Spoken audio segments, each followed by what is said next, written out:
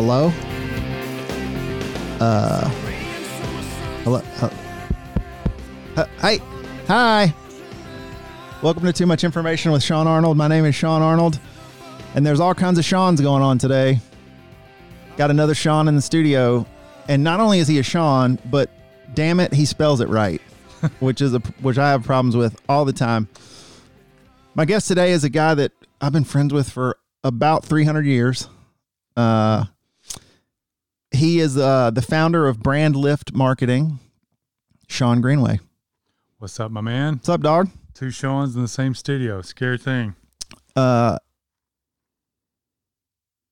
never understood, like, I get it because I know that, like, the Irish is the S-E-A-N. I still don't know how they get a sound out of there. I understand they do it, but I've just never gotten it. No offenses to any scenes that are listening to this. True. But I feel like our way is at least phonetic. Like, at least it sounds the way it's spelled. Yeah, and I've had many people before, and they're like, well, how do you spell it? I said, well, my mom says there's only one way. It's S-H-A-W-N. It's the only way. Yeah. It's the only way. So you other guys just, go change it. Yep, too bad. Go to the clerk's office. Probably doesn't cost much. $50, $100. I don't know. Now, I did know a guy went to school with, elementary school. It was S-H-O-N. You never hear that much. Yeah, so a guy from Cartersville spelled it that way that we knew, who unfortunately passed away. Sean Howard. Yes. S-H-A-U-N I've seen a few times. I still think our way is superior. Yeah. Oh, yeah. All the cool ones. Cool. So, man, thanks for coming down from the great white north. Yeah. The Seaville. Sea Vegas. Sea Vegas. That's right. Sea-town. Call it. Down to the booming metropolis of Mableton, Smyrna, Mableton. Yeah, yay. Here we are. It's been a long time since we've been in the same room. I think so. If I remember correctly, it may have been since your wedding. And that's been, 14 years, something like that? 06. So this September will be 14 years. Yeah. So it's been a while. But, of course, that's, life, your career, my careers and stuff like that. But even though we're not that far away, it's just weird how long it takes. And good lesson, though, no reason to go this long. So we're going to cut that short again. Isn't it interesting how, at the risk of sounding a little bit sexist, isn't it, I've always felt like with guys, like what I would consider like my boys, like guys that were your friends, like your running buddies back in the day. I can not talk to people for years. And then when you get back together, you just slide right back into it. Yeah. You pick up right where you left off. It is cool like that. And I feel like sometimes with my wife's friends, if they don't call her in like 3 weeks, they start to hate each other. This is true. Like it's almost an interesting study in sort of how people view relationships, but it feels like there's a lot less animus because, sometimes Holly will be like, well, you haven't heard you talk about so-and-so in forever. And I'm like, yeah, we hadn't talked. And it's like, what, you think he's mad at you? Like, no, he's probably just busy. Yeah. Yeah. They do. They analyze it a little bit different. And it's the same way I've probably got 2-3 other good friends of mine, just like me and you. And I might not talk to them, for 3-4 months on the phone, and same thing, pick up, just like we talked yesterday. It's just how it is. I mean, guys are different that way. Yeah, I don't. I'm glad I'm not. It just feels like a lot of extra stuff to worry about. It's almost like life gives you enough stuff to worry about without having to, as I say to my wife a lot, like, don't import drama. Like everybody's got enough drama on their own. You don't have to start dragging it in from other places. Yeah. I think everybody thinks they know other people and what they're thinking, what they're worried about. But really at the end of the day, we all got our own lives. You get up, you do your thing, you work, family. And then if you get time to catch up with a friend, it's not good to go a long time, I guess, in between times. But, I mean, life's life. We're all trying to make it. Life is life. Well, before we get into specifics about, I definitely want to talk about your business and those sorts of things. One of the things I really like about, or the reasons why I've sort of done this podcast, is to look at people's journey and how they sort of get to where they are. I will say, just to preface this for people that don't know Shawn, and another reason these podcasts are interesting is like, there'll be people that listen to this because they know I do this and they don't know you. You'll probably share this out, and people that do know you will listen to this. And so everyone's perspective is a little different. One of the things that I was telling my wife that we were going to talk today, we were talking on the phone last night. She's in New York working on a story. And, I said, one of the things that we just got to talking about you, because it was the whole, like, do you remember, Shawn, right? And then he was at the wedding. And I said, yeah, one of the things about Shawn that's like, when I think about you, just as a person over the years we've known each other, you, like me, have done a lot of different things, right? Relative to career. But I feel like if I had to pick one trait that I am most envious about of you, or what I think is kind of your superpower, is I feel like any time in life that you've ever tried something or done something relative to, even if it's career or hobby or whatever, you are very, like, if you decide you're going to do it, like, come hell or high water, you're going to go do it. Yeah. And I don't think a lot of people are like that. Like, I think a lot of people are the opposite. Like, they think it's a good idea, they start doing it, and the minute it gets a little hard, they're just like, I'm out. Yep. They eject. And I don't think you're like that. Like, I know you're not, right? Like, anytime you've ever said, I'm really interested in this, I'm going to go try to do it, the next time we talk, like, you're in. Like, you're all the way in. All in, baby. Have you always been like that?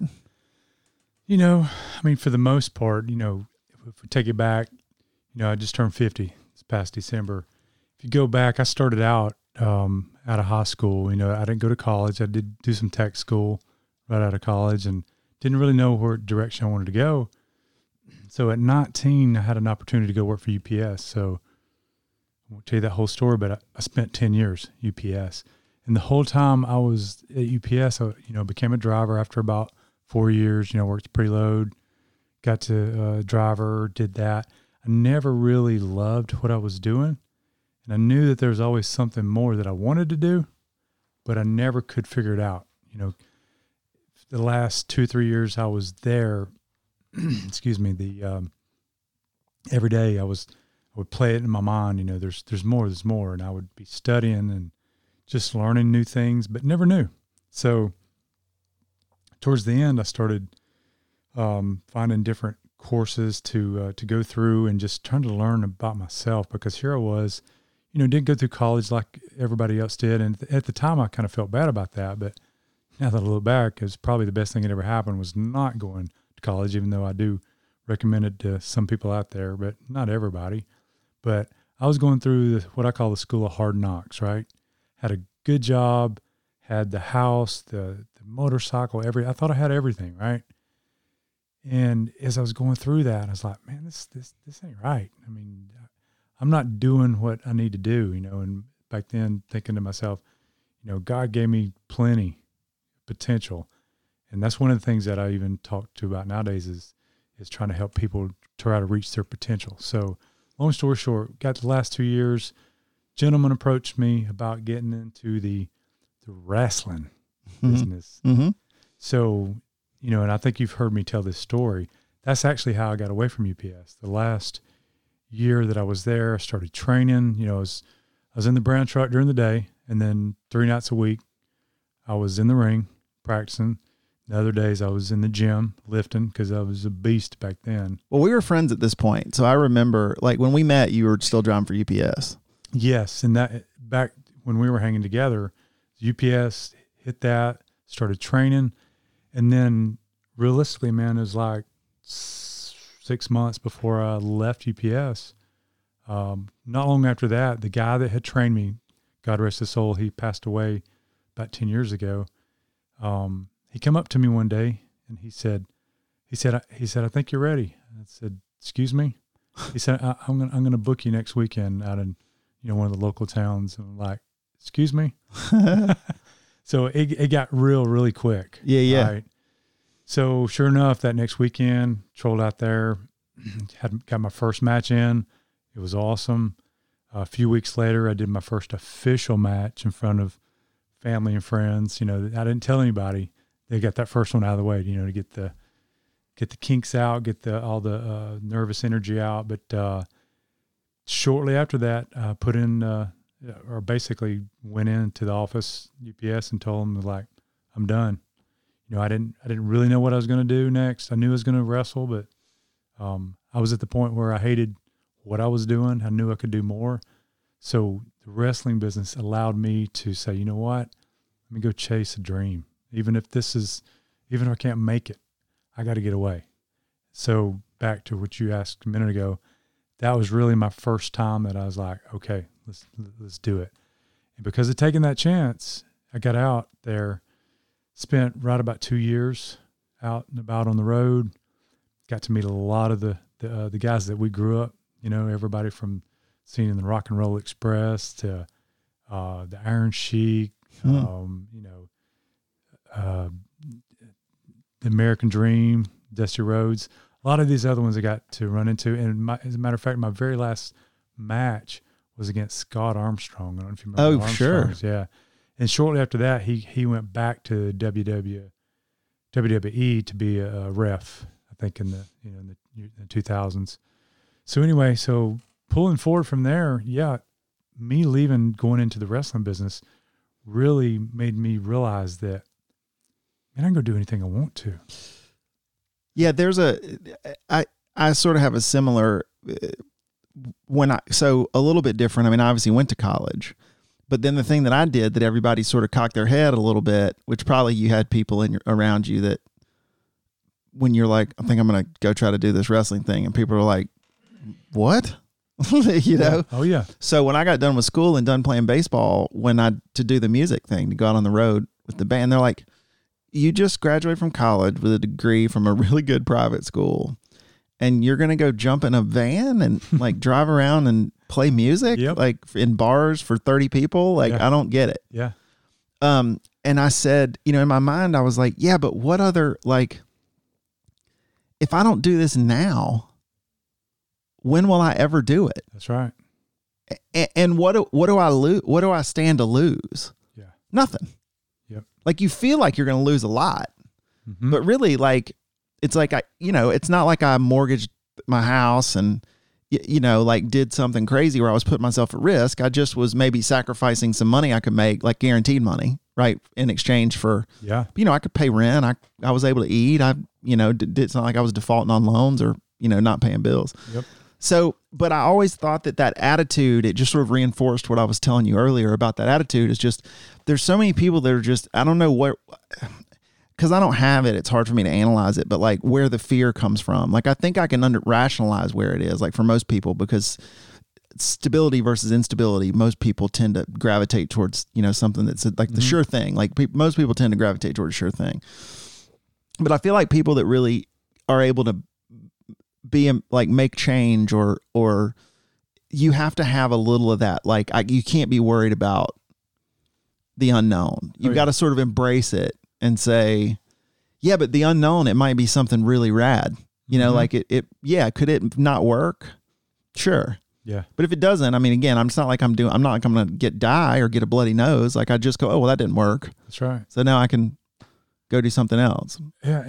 And that's how it hit me when I stepped away and got in the ring like that, like you're talking about 30 people, that's about how it was. Cause they see these guys on TV thinking, oh man, they just walked right into that. And that's just not the truth. The wrestling business is no different from the music business. You don't start out like country singer. You don't start out in Nashville and doing videos and you're Luke Bryan or whatever. You start out in a honky tonk or a pub with the guitar in the corner, right? Hoping that you might get paid, right? Same thing in wrestling, dude. I mean, I can't tell you how many places I went to, from a barn to, there were a few places Walmart parking lot in Anniston. Close. Anniston was one of the first places I went, but an old auction building or whatever. And it didn't matter because it's about honing your skills to try to get to the next level. And because most people don't know this, but when AJ Styles first started out, he was, basically a kid. He was 19, and at the time I was 29 when I was getting in the business. So I had 10 years on him, but I run into him at a few of the places we were at, and we were it was in Gainesville, Georgia, at it was called the White Horse Saloon, and it may still be there. So we had a match, and we had a bunch of matches in there, but even back then, this kid, they've seen him the past few years. He's won the heavyweight belt, I think, several times, WWE. They think, he's probably he's been in the business too many years. That guy's been in it for 20 years. He had to put in the time. So that was one of the things about the wrestling business that I realized is that if you work your ass off, put in the time, do the things, do without, because, just like in the music business, you do without a lot when you're first starting. Just same with that. Now, unfortunately, I never made it to what they call the top. I had a lot of opportunities. I had a couple of different opportunities where I could have went to Japan, could have went to Europe, did some of the tours, chose not to. So at the end of my short career, what do you want to call it? Traveled all over the Southeast. Last stint was with GCW out of Columbus, Georgia. So the whole time that I was in that business, I played it over in my head again. It's like, I'm doing something that I only dreamed about when I was a kid. If I can do this, what else could I do? And that's where it all started. So, you fast forward 20 years from that, I've been in multiple things, as have you. And, ups and downs. I've crashed. I've been to the top and everything in between. But the whole thing is the progression of getting better, learning new things, and trying to reach my potential. And it took all of those things, even, UPS to the wrestling business, to insurance, to owning a couple other businesses, the mortgage industry. That's where I left last. I was 8 years in the mortgage business. All of these things have led me to a point that I am now. But going back on your point is that, now I'm 50. I'm not scared to go at it in anything, even if I don't know it. If I don't know the industry, if it's something that I want to do and feel like I need to do, then I'm just going to go after it. Yeah, and I think there's a certain element of, this is also sort of a mistake that I think I see people make, is that there's an element of learning, right? Like, with anything, you have to take time to develop expertise. And I think there's a lot of people, and and I don't think this is me taking a knock at younger people. I think this is true for every young person, especially young in their career. You get a lot of like, oh, well, I could do that. Like, you see somebody that's really good at something and you almost want to, it's ego, right? And it's just like, oh, well, I can do that. And you don't think about, think about how many hours or thousands of hours like someone has put in to get to where they are really good at something. Are there rare cases where some people are, have a predisposition or, a talent, right, that it makes it easier for them? Sure.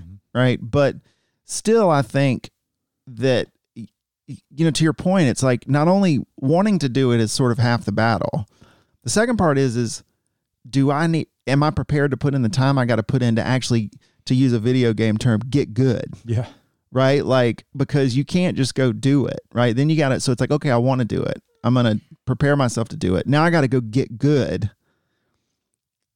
Then let me see if I can execute on a plan or whatever. And sometimes you can do the get good thing in parallel. Like, I'm not opposed to being like, well, hey, if you just want to dive in and see if you can do it, but you got to be prepared to fall down a few times. I think even if you get good, you got to be prepared to fall down, because you're always going to fall down to a degree from time to time. But there's just there's an amount of work. There are very few cases where I think people that are ultimately super successful get there without grinding somewhere. And I think a lot of people think that, wrestling is like an example, music, any sports, you see these guys in the pro league, pick a pro league, doesn't matter, NBA, MLB, NFL, and they see them making millions of dollars and they're like, oh, and I'm like, yeah, but they didn't just, you're talking about the top 0.1% in the world of people that can do that, right? They're at a level you can't wrap your head around, right? And they've killed themselves getting there. I mean, baseball more than others because, you don't see them the 6 years they spent in the minor leagues riding around on a ratty bus making $1,000 a month. That's right. Or riding around doing little shows in front of nobody. Or like if you're starting a business in the early years when you can't hire people and you're developing business and you're delivering on the product and you're doing your accounting and you're filing your taxes and you've got to if it's going to get done, you've got to rely on yourself to do it. Because there's no structure and you've got to build it to a point. And most of the time that's going to be your brick and mortar. Like you're going to be out shoveling dirt until the hole's big enough to get some more people in there. Yeah. Yeah. And it's just not easy. So I appreciate, I think that's an admirable quality. I don't know that a ton of people have it. No, you're right. And I think the word I was looking for earlier, it's about commitment. I think up until about, even when I got in the wrestling business, that was a commitment to say, okay, I'm going to leave money, stability, and I'm going to dive right into basically nothing because, in the wrestling business, just like the music industry, you start out, you're lucky you make $20 a night, right? You're just going hustling is basically all you're doing.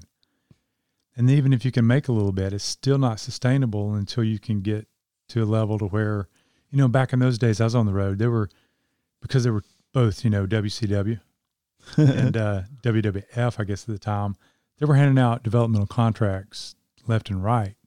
And guys were just hustling, jockeying to try to get a hold of those developmental contracts, even though the money wasn't really good with the developmental, but it was a way for the top guys to basically brand you, get a hold of you so that you can't talk to the other one. And they're like, okay, you get ready. In case we give you the call, we're going to bring you up. Kind of like, I guess, baseball, minors, the farm, or whatever, farm team, farm league. So going through all that really taught me a big lesson. And, I used to joke about this all the time. I was like, if I can run around in my underwear in the ring, act like a fool, I can do anything, right? Sure. And see, and a lot of people don't realize, if the ones that know me now, they don't know the Shawn growing up through high school and even right out of high school. I was typically a shy guy. I mean, I'm not as like outgoing and life of the party, like kind of like you are. Like you and your wife, y'all go to parties. You're openly just talkative and kind of life of the party. I'm generally not that way. I'm an introvert, really, for the most part. But as I got through those years at UPS and got into the wrestling, and it was like, here I am out in front of these people, with boxers, briefs, whatever on, wrestling like that. It loosened me up a little bit. Let's just say that. And then over the years of doing other businesses, really the psychology of all the things that I've went through with business and sales led me up to where I am now. And this, we're talking about a minute ago, BrandLyft Marketing is really because of years of failure. People always talk about wins and this and that, whether it's sports or business. But for me, I've learned to embrace what Gary Vee talks about, Gary Vaynerchuk, about, to love to fail, love the failure. And I kind of do, because if it wasn't for me screwing up all those years and going through all these learning processes and ups and downs, there's no way to be where I'm at now. So the last part of that is, 8 years of being a loan officer, and a lot of people that might be listening to this already know this story, but I'm going to tell it again real quick.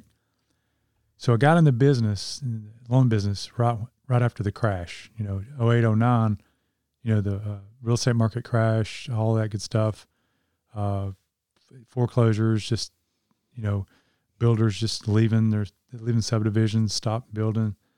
And I was talking to a good friend of mine, and I was helping her with a little side hustle I had at the time. I was doing credit repair. I was working like a regular job, but I was doing credit repair on the side to make a little extra money. And one day I was sitting with her, and she said, Shawn, you need to get in the loan business. I'm like, nah, because at the time, another thing come along is like, that just seems too hard. That's what I was thinking to myself. I didn't tell her that. I was thinking, it's just, I don't know nothing about loans. She kept on, and then finally, it happened to be like tax season. I said, I don't know, I just don't know if I can do that. So she reached in her drawer, and I can't make this up. She pulled out her tax return because it was tax season. She said, last year was a bad year. She said, but this is how much I made last year. I looked down at the bottom. I was like, this number right here. She said, yeah. I said, how do I get a license? How do I get a license? And so I'll tell you the quick part of that is that within like 2 weeks, I'd already signed up to go, try to do the course, do all that. I was still working another job now. So what I did is, and I did it the wrong way. I paid for like the online version of the course where they, you can do it online, and I hate doing stuff online. And if I had to go back, I would go to a class. But so I printed it all out like an idiot. And so here I am trying to study. I'm working, still doing life, but I'm trying to study, and I'm trying to cram it all in. Finally passed. As soon as I passed the test, the lady I was going to work with, she said, oh, we're going to another company. Do you want to go over with us? I'm like, well, yeah. It's like, I don't even know anything. So I went with them. And in that industry, it's common to change companies, every couple of years because of different structures, whether it be pay or the loan programs. So, and I'm sure she's going to hear this, so she's going to appreciate me talking about all this. But they went to another company, and they're like, you want to go with us? I'm like, well, yeah, because I still didn't know what I was doing. Yeah. We did that about 3 times, maybe even 4. The 4th time, we landed with a company, and I met some of the other people at the company, and a gentleman approached me, wanted me to work with him. So long story short on that, spent the rest of my time there, total of 8 years in the loan industry, met lots of real estate agents, lots of loan officers. The last 2 or 3 years I was there, more and more agents, real estate agents were approaching me, wanting me to help them with their Facebook, their videos, some of their marketing, because they saw what I was doing when what I was kind of teaching a little bit. And one day, kind of a light bulb went off, and I'm like, this is what I need to be doing. Because I loved it anyway, the marketing side of things, because I love the psychology of marketing, putting a piece of content out there and seeing how people react to something or don't react. And that always fascinated me, even back when I was, back when we were kids, So let me stop you for a second, because I know you're going through the story, but I was obviously seeing some of, this from as someone, as a friend of yours, and seeing it. And one thing I think you not glossed over, but as you're moving through the story, what I think you're referencing, which I saw it, is when you had the loan business, the first thing that I remember noticing was you were doing, I think it was like Facebook Live videos or videos where you were like walking around your office, introducing people to your staff. I don't know if that was the first bit of thing, but I feel like that was pretty early when you really started to get into like, what kind of content can I put out around, right? Was that how it got started, where you were just sort of highlighting your company stuff? And I will say this too, to give a shout out to a mentor of mine, Grant Cardone. Really, that's kind of how it all started, because I was at a point in the mortgage career to where I was doing good, but I wasn't doing good enough. I was like, I want to get to that next level. And I was never like, top 10, originator to begin with, because I was too much of a perfectionist. And you just can't be a perfectionist and do some of those things, because you just got to keep going. So I slowed down a minute, started, researching stuff, and I found Grant Cardone, some of his teachings, and then I really went after it. Then I started growing. I got an assistant, and then I got another one. So I had a team, and I was rocking with that. And one of the things that he was really talking about and teaching was about video, social media. And I'd already been, it's just like anybody else. I was already using it, for whatever, friends, all that good stuff. But I started dabbling, as they say, like, let me try an ad. Let me try a video. First time I got the guts up to do a video and then post it. And I tell the story all the time. I probably recorded one 20, 30 times before I said, that's not too bad, because we're all critical of ourselves, sure. Right? Back then I was like, I don't know. But I finally found one, posted it, and with like 24, 48 hours, had 1,000 views. And I'm like, okay, there's something to this. And that's how I started, really. And there's a lot of people that start that way. And you're right. What I figured out really quick was about it getting attention. And that's what Grant Cardone teaches. You got to get attention first, because if they don't know you, how are you going to do business with them? And, there's tons of loan officers out there. There's a lot of good ones. There's bad ones. There's ones that don't do anything. But I was kind of somewhere in the middle. They knew who I were, just like you. They knew, okay, he's a cool guy, whatever. But I just wasn't getting the attention that I needed to. And that's what I quickly figured out. So I started getting the attention with the videos. I learned, I kind of screwed up my way to figuring out how to do ads. But as I got towards the end of the career of doing loans, I took a couple of courses. I took the Ty Lopez social media course. And then I met, which is now a business partner of mine, Javier. He was already doing this stuff. He had his own little agency with another guy. And when we got talking and going through things, I was like, and I was also doing a lot of the video side. I said, why don't we join forces? I said, I think we can do this, because he had all the true technical side of everything and knew how to do this, and this, websites, you name it, PPC, SEO, everything. Of course, since then, he's taught me all that. And we've got several guys that do all this for our agency. But we teamed up. And I was like, man, I don't have all of those technical skills like you have, but I said, what I do have is 30 plus years of grind and psychology and sales, how to get deals, how to even teach, sales and the sales journey.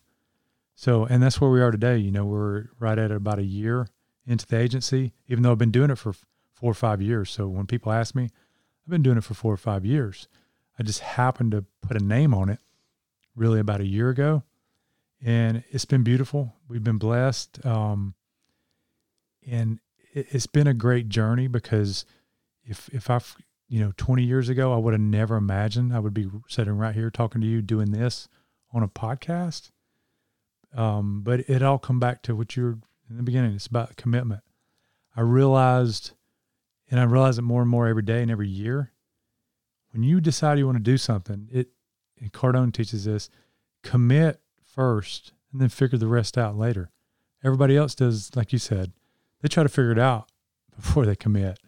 But I've learned, and that muscle, it's a muscle too. I mean, commitment muscle, you got to keep it strong. And that's where hustle comes in. When you commit, figure it out later. And we do that all the time. I mean, there's things we do now. We do a lot of stuff. Anybody can go to our site and see that. But stuff changed in the business so much, from the social media side to a lot of the software, that every few weeks we're having to go back and relearn some things because they change it. I mean, Facebook's made some changes this past year that you know about, but no, man, if anybody listen to this, then like I tell everybody, if you want to do something, just do it. Commit first. Well, I'm sure there's someone smarter than me that said this in a better way, but one thing I tell people a lot is, if you get an inkling that you want to do anything, right? Mm-hmm. Start a business, lose 20 pounds, learn how to be a photographer for just fun, ride a motorcycle, it doesn't matter, right?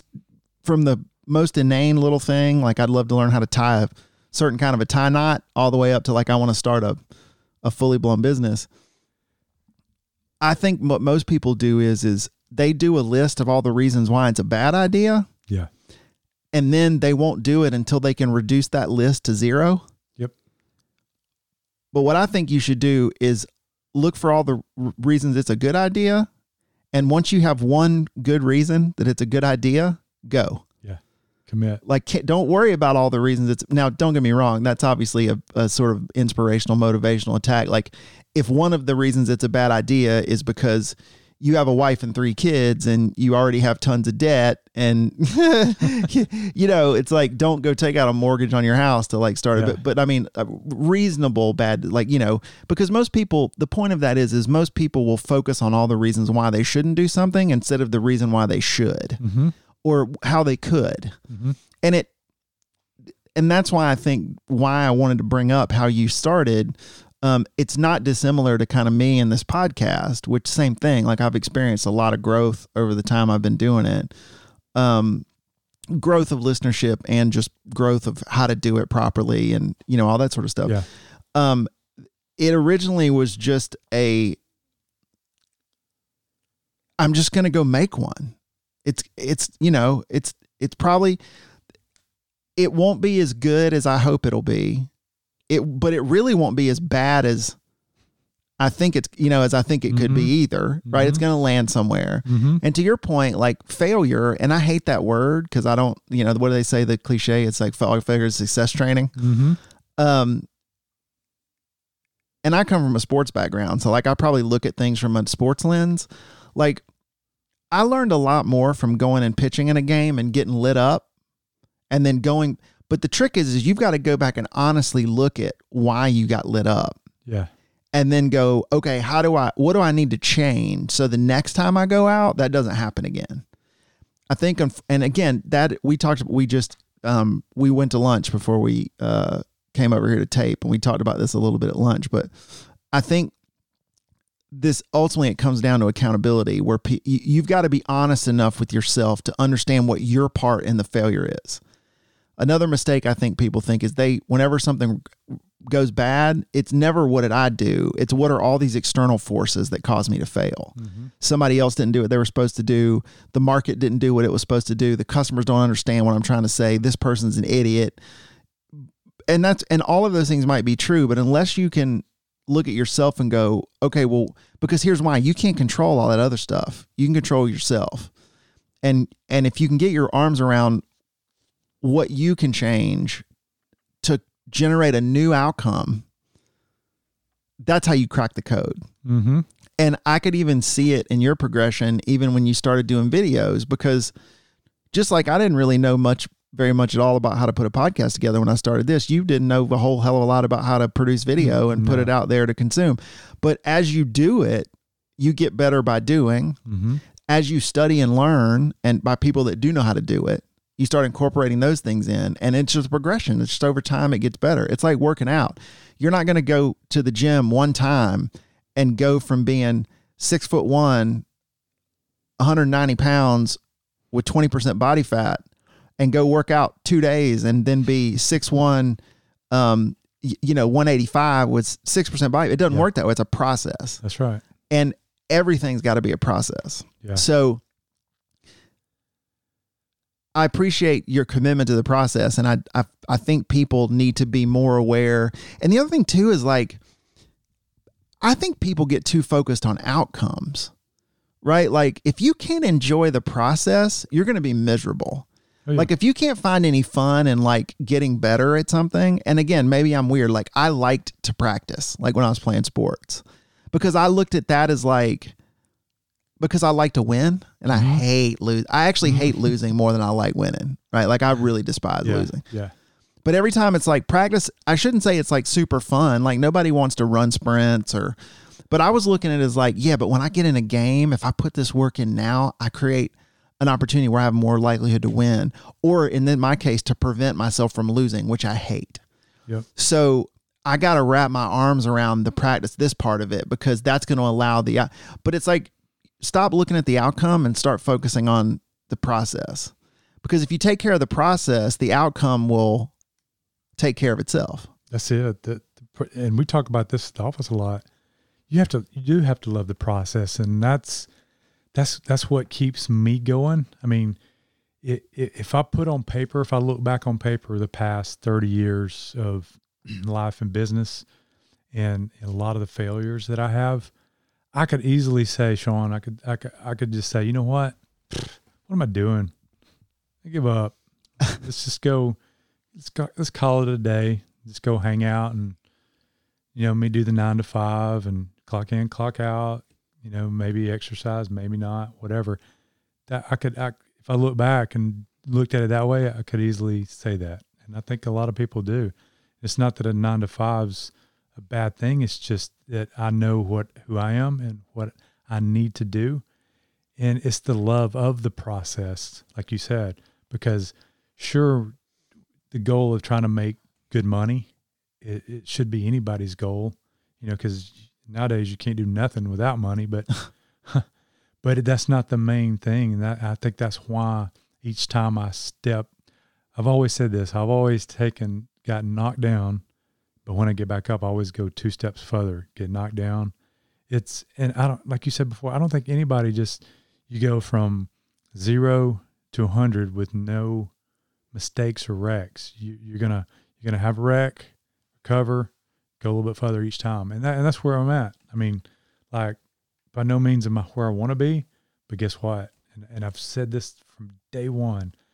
I said, till the day I die, I know that I'm always going to try to do more and reach my potential. It has nothing to do with money, because anytime we have these discussions like this, a lot of people think, here we go. It's another guys talking about money and success. It has nothing to do with that.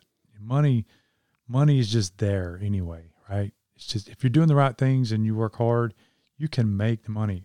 I'm in a process cycle. I'm 50. Am I where I want to be with money? Absolutely not.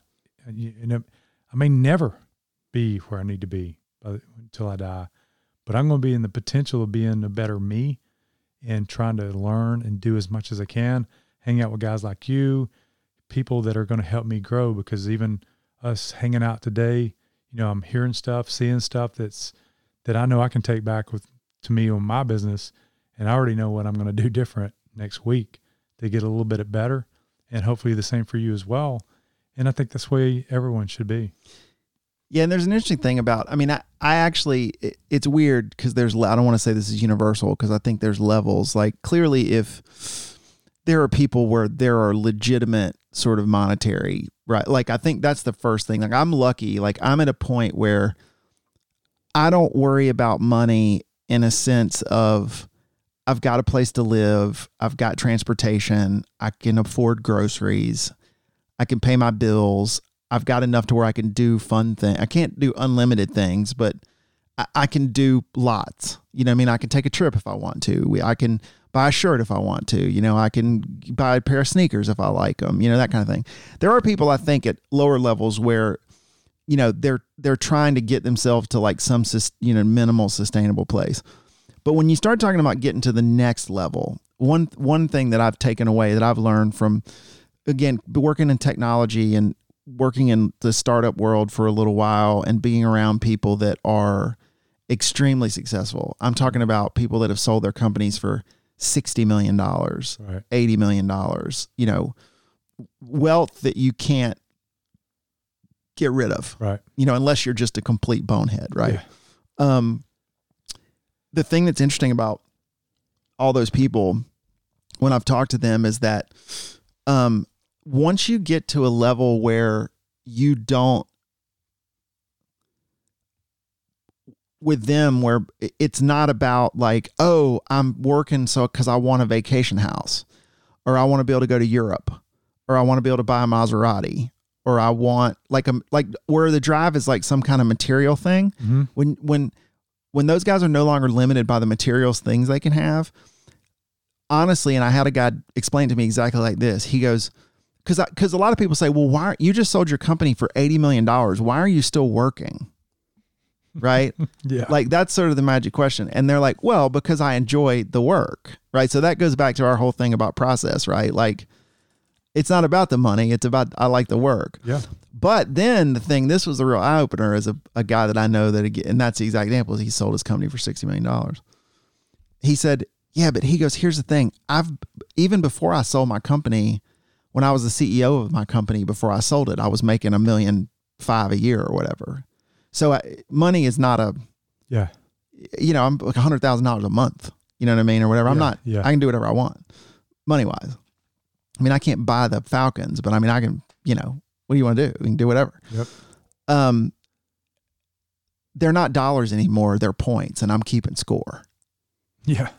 And that's the thing. Like, it's like I'm playing a game, right? And the output it's dollars, but I'm not thinking about it like someone that says, I'm driving around a car that may collapse on me because I can't afford to buy a new car. Mm-hmm. I'm past that, right? So what am I thinking about now? Now it's about how many points can I accumulate? How can I win the game, even though it's not a zero-sum game? But like, I'm going through the process like I'm trying to win the game. It's just a game I'm playing with myself, and every dollar, every company I grow to a certain size, every company I sell, I'm not thinking about selling a business because it's like I'm going to put $5 million in my pocket. I'm thinking about I'm making 5 million points. Like, I started a game. Like, can I create something from nothing? Mm-hmm. I did it, and I was able to sell it for this. But again, I'm not focused on the outcome. I'm focused on the process, and the outcome is the outcome. Yeah.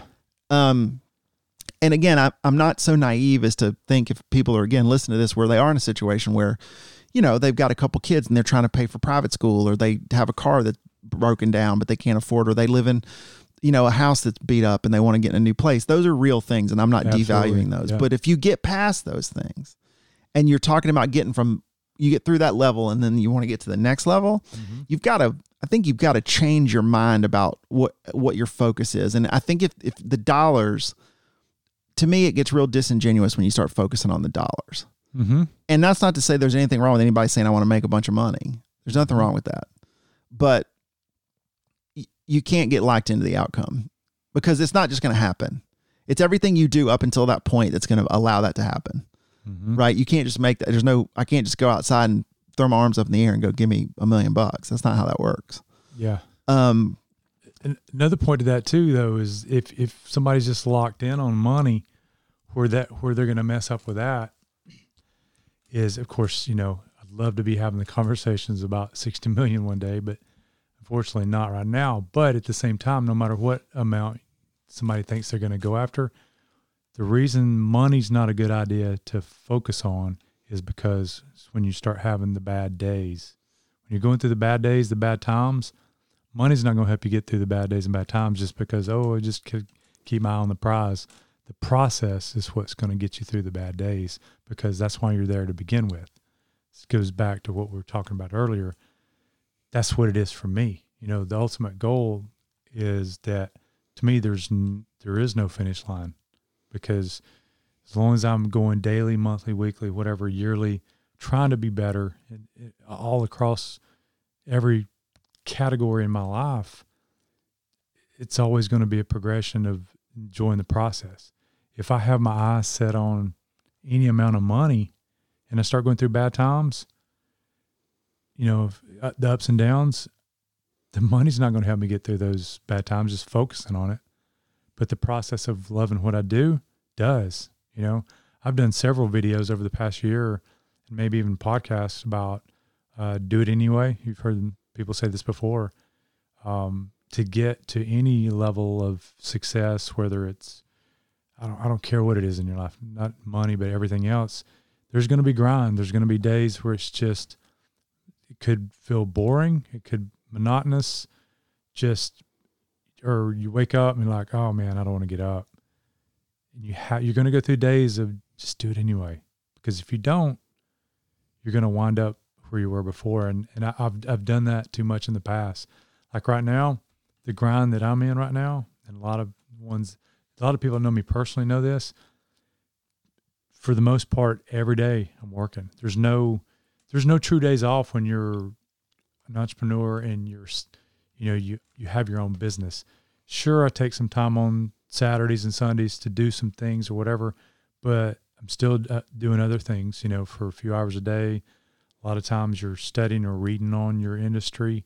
So there's really true no days off. So I'm going through a point, even at 50, where some guys go through in their 20s and 30s, But a lot of people our age, you're a little bit younger now, but they don't want to take those risks. They think that, oh, I'm 50, I should be gearing it back. I'm like, I'm just ready to, I'm gearing it up. And that's a part of that commitment mindset too, is like, I know people we went to school with, they're in good shape. They got their money right. They got the family right. But, they're at that point where it's almost like they're gearing it back. They want to coast the rest of their life, and good for them. But like for me, I'm in the high risk zone of my life. I'm like, all right, I don't care, because me and you, we've known each other long enough. Like what we're talking about. It don't matter. I'm going to do this. And even if I get my legs cut off at the knees doing this, I'm doing it again. I'm going to keep going. Yeah. There's, and the thing too about the money bit, the other thing is, I think if you make money the focus, I think it also makes you assign more value to money than you should, meaning money is a resource as well. And everyone that owns or has owned or, it runs a business there are also times when you have to make strategic decisions on how to leverage the money that you have to grow. Mm-hmm. And which a lot of times means spending it. Mm-hmm. So for example, when a company grows, you could say, wow, if I could hire someone, I think I could do more business, right? Whatever that is. I want to hire someone to be an assistant. I want to hire someone to take care of accounting for me. I want to hire someone to go out and develop business for me. But the reality is, if you're the business owner and it's like, okay, I'm going to go pay somebody a $50,000 salary. Well, that's $50,000 that basically comes out of my pocket. Because if I didn't spend it, it would, and I kept maintain the same level of revenue. That's money I get to keep. Mm-hmm. But you have to have a little vision and go, yeah, but if I spend 50 and that person makes me an extra 250. Yes. But if you're so focused on the dollars, you don't recognize that, you overvalue the money. You overvalue the 50K in your pocket, and you can't see the 300 or the 500 or whatever it is that could be if you would just release it, mm-hmm. right? Or invest is the term, Right. But it's like, now I need an office. I need to hire people. I need to invest in a piece of software. I need to get better equipment. I need to spend some money on marketing, right? Like I need to, go and hire a company like BrandLyft, mm-hmm. and make an investment, because if I do it right and do what they tell me, that $10,000 I pay BrandLyft can turn into $50,000 in money for my business, or $100,000. And you've got to have some vision about the return you can get from the mm-hmm. money that you spend. Mm-hmm. And a lot of the guys that I talk to all the time, we talk about that, and they make jokes about like, well, that's debt. I don't want to have debt. Well, debt's not the problem. It's the income is your problem. If you're going to spend, and I think even Grant talks about this, even like Coca-Cola, Caterpillar, the big companies, most of them, they got 10 to 15 times more debt than their income. So they know what's up, right? They're leveraging debt. So we're not talking about debt when you're talking about a system, but it's funny that you bring that up. Is like, I'm kind of going through something similar to that right now. I'm like, we're getting close to on the verge to getting another employee, but there again, it's money that would keep from, us, me and the partnership. So I'm battling with that, but I know if I get this employee, I could step it up. I know I can get some more accounts. So you play that game back and forth in your mind. I'm like, do I or don't I? So, even though we're talking about this, we both are guilty of it. I know I am. We still go through these thoughts, but I'll work it out in my mind over the next few months and go, okay, I got to get it, got to do it. It's happened before. Just make the commitment, get it, figure it out. Let's go for it. So you do have to. I mean, those are the things. That's part of the commitment thing, the risk, the whole leveraging of money. And I think that's something that everybody should be mindful of. Now, going back to what you were saying about if you got kids, school, whatever, I would say this, like, I've been blessed to been able to just jump out and go and do whatever I want to do, because that's my choice. Not everybody's in the same, I don't have kids. Okay. So that's a totally different from everybody else. So you can take big risk. I would, and I've jumped sometimes not even having a money plan, but I wouldn't suggest that. So if anybody's listening to this and you got a job that you hate, but you've got everything else going for you, before you do anything, like they all teach, hustle it on the side, do it at night, do it on the weekend, minimum to nothing investment. If it's something you can do just to get better before you take that opportunity, but take the risk, but don't risk everything you got. Like I did. I mean, I walked away from steady job at UPS to go straight into nothing. Go from here to here. And like you said earlier, yeah, I had family, friends, everybody. Are you crazy? Are you crazy? And I heard that, for years. And I know people still probably say stuff like that, but you know what? I'm doing me. This is my life. Absolutely. And when I woke up one day, it ain't been that many years ago. I woke up one day and I'm like, why do I care what all these other people think? And I used to do that for a long time. I think everybody's guilty of it. That's what I was going to ask you. So you hit that point a lot earlier than I did. How early on did you, I guess when you hit the music business, at what point did you realize I'm going to do me? I don't care what anybody thinks. Yeah. I mean, honestly, I feel like that's kind of one of my superpowers. Like if you think you were blessed with a gift, I've rarely been overly concerned about outside perception of me. Now, here's what's interesting, and this is the onion to that question. This is the layers of that question. Mm-hmm. I think early in my life, it was ego. I think, you know what? I'm smart. I got a college, to give me a bunch of money to go to school. Yeah. I did well in school. I've got good friends. I've got good people around me. I'm a bright guy. Why would I care what some Rudy Poo says about me?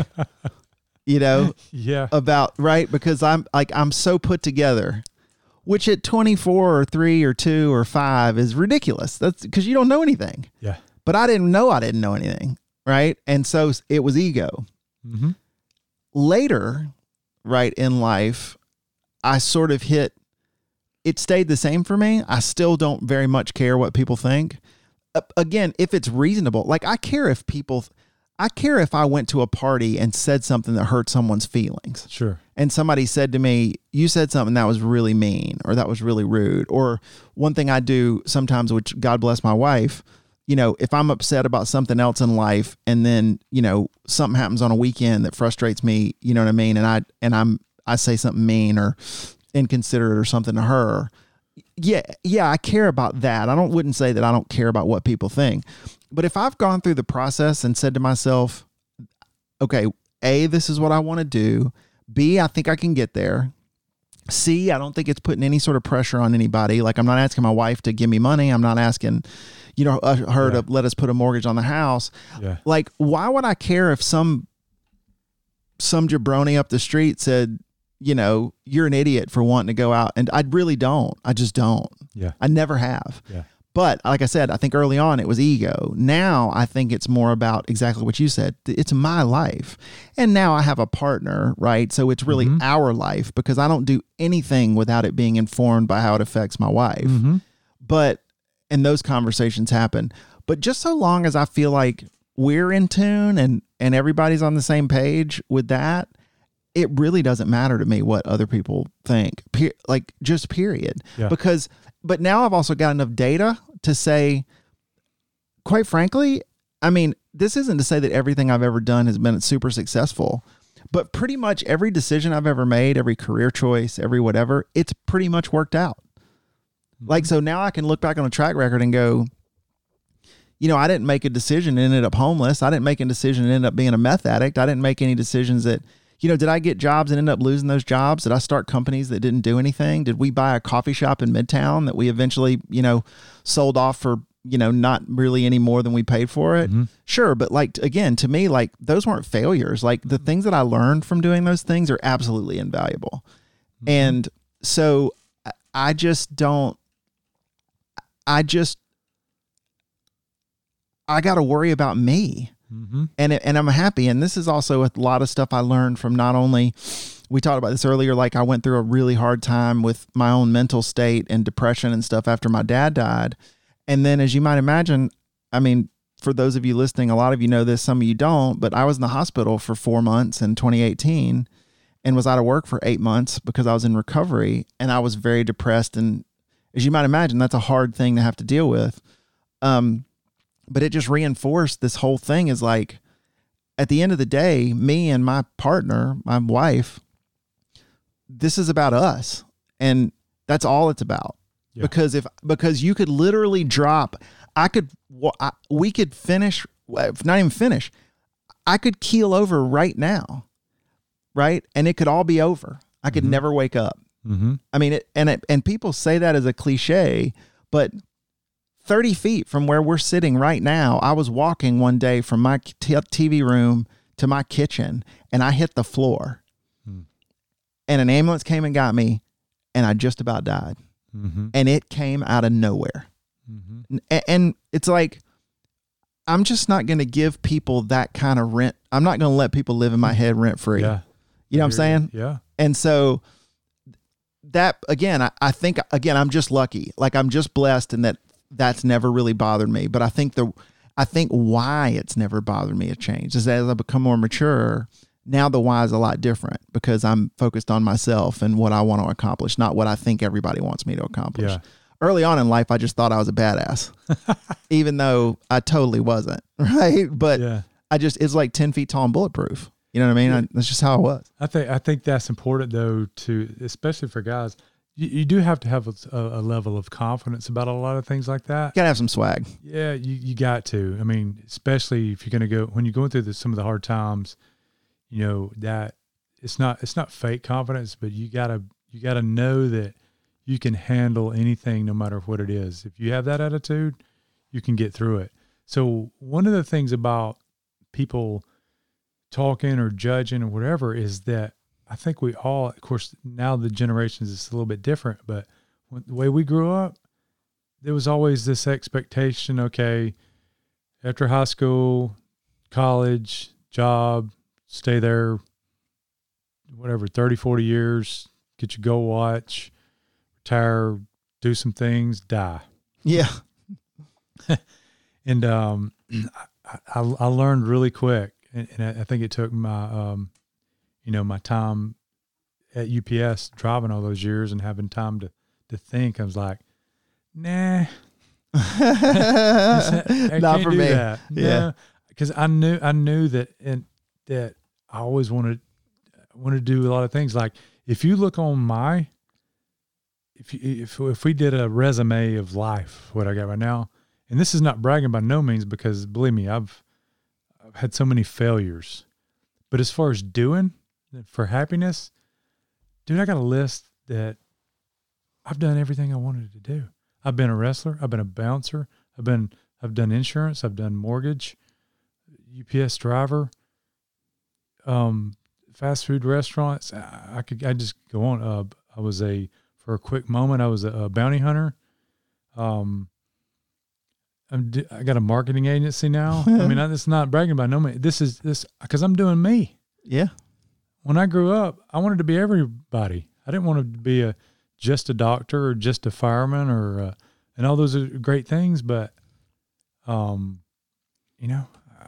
want to do, and that's what I've been doing. And let's all remember too, if someone is listening to this, this has hit your ears right in like, and this is honestly what I have hoped about my podcast from the time I started it. Cause this is why I listen to podcasts. Like, I hope that someone listens to this and goes, I want to do that. And I always say, then you do it. You should do it. Yeah. Right? Like, I want to do a podcast. Do it.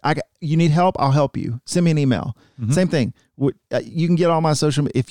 If you said to yourself, I want to, like, send me an email, send me a DM, right? Mm-hmm. Like, I will help you because I think it's good for people to go and pursue like things they want to do. But I think most people, and this is, so if there's someone listening and they do catch a drop of inspiration from this, whether it's someone listening that is a potential customer of BrandLyft, someone that's interested in doing a podcast, someone that is just, it doesn't have anything to do with that specifically, but they've been thinking there's been an itch in the back of their head saying, man, maybe my journey needs to be a different journey in life. Right. You got to remember, most people I'm not suggesting that people are cowards. I think the courage to do something like that, to jump off the bridge, is not natural. I think either some people naturally have it and that's rare, or some people have this just sheer force of will that they can force themselves to jump, even though everything in their body and mind screams, don't do it. But people will, the minute you start doing it, people will try and tear you down. Mm-hmm. The reason, though, is not because what you're doing is not good or not right or not whatever, but because those people want to do things and they don't have the force of will or the courage to do it themselves. And instead of saying, wow, how can I do what I want to do and look at this person and give them credit for doing it, they would rather tear you down. Mm-hmm. Because they don't like the fact that you've ascended beyond them. So instead of clawing their way up to where you are, they will grab you by the ankles and try to drag you all the way back down to where they are. Mm-hmm.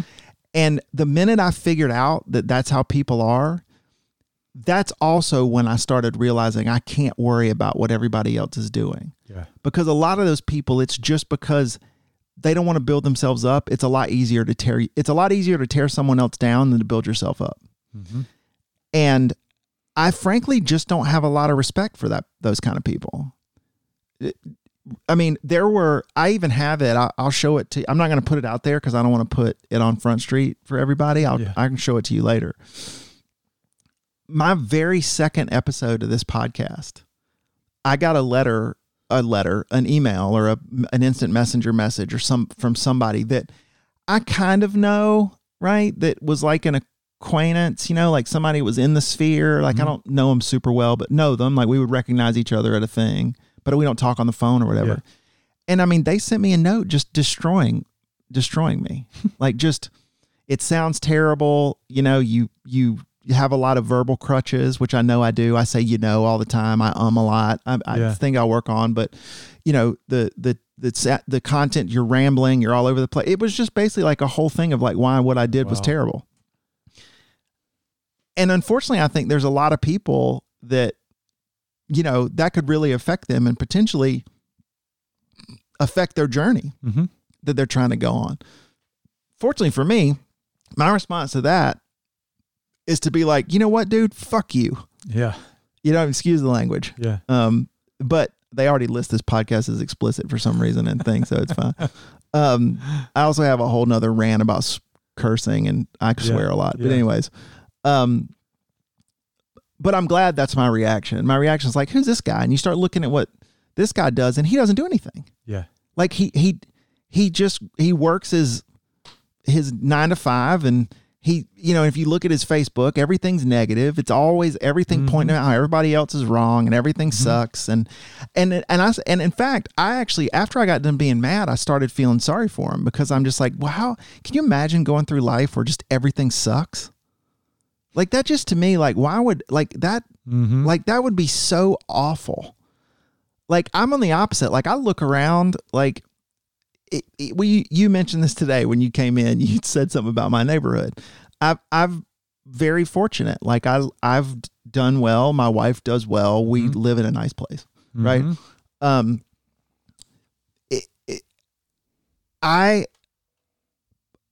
I worked really hard to be where I'm at. So I don't feel like I need to apologize for that. Yep. But the second thing is, and this is where I think people also, we've been in this house for 15 years. I still, just about every time I drive up my driveway, I look at my house and I say to myself, this is more than I ever thought I would have. Yeah. I was born in a baby shit green single wide trailer in Jones County, Georgia. in 1975 that was on the back acre of my grandparents' property because my parents couldn't afford land or a place to live or anything. And that's where I started. And this is where I'm at now. And back then when I was growing up, I couldn't even conceptualize that this would be my life. Yeah. I was in Washington, D.C. all last week, calling on $100 million law firms, you know what I mean? Sitting down with people, executives, you know, doing deals, working on strategy together, on K Street, 4 blocks from the White House. You know, I mean, I never could have predicted that for my life, but the problem is I still have a very ample awareness and humility on, I want to apologize for what I have because none of this was given to me, but I am exceptionally grateful for the things that I have. Yeah. Like, but I feel like I would rather just be happy with what I have. Like, and don't get me wrong, there are certainly times when I am sad or depressed or just like any person, something makes you angry, something makes you upset.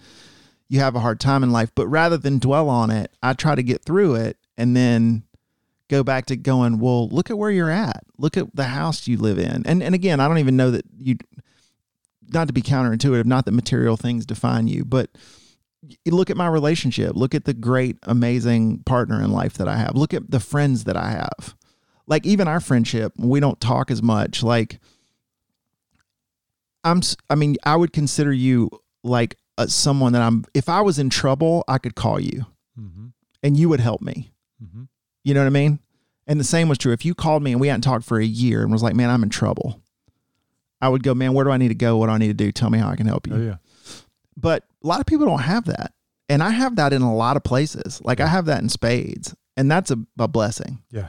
And so I just feel like, you know, I just want to try to focus in a place where it's positive, where I'm getting maximum return out of the days I'm awake, the days I'm vertical, the days I'm able to go and do things. Like I try to focus on what's good and what did I do today that's positive, because I just don't like that guy that decided he just listened to me trying to just figure something out for myself and taking a shot and doing it when he doesn't do shit. Yeah.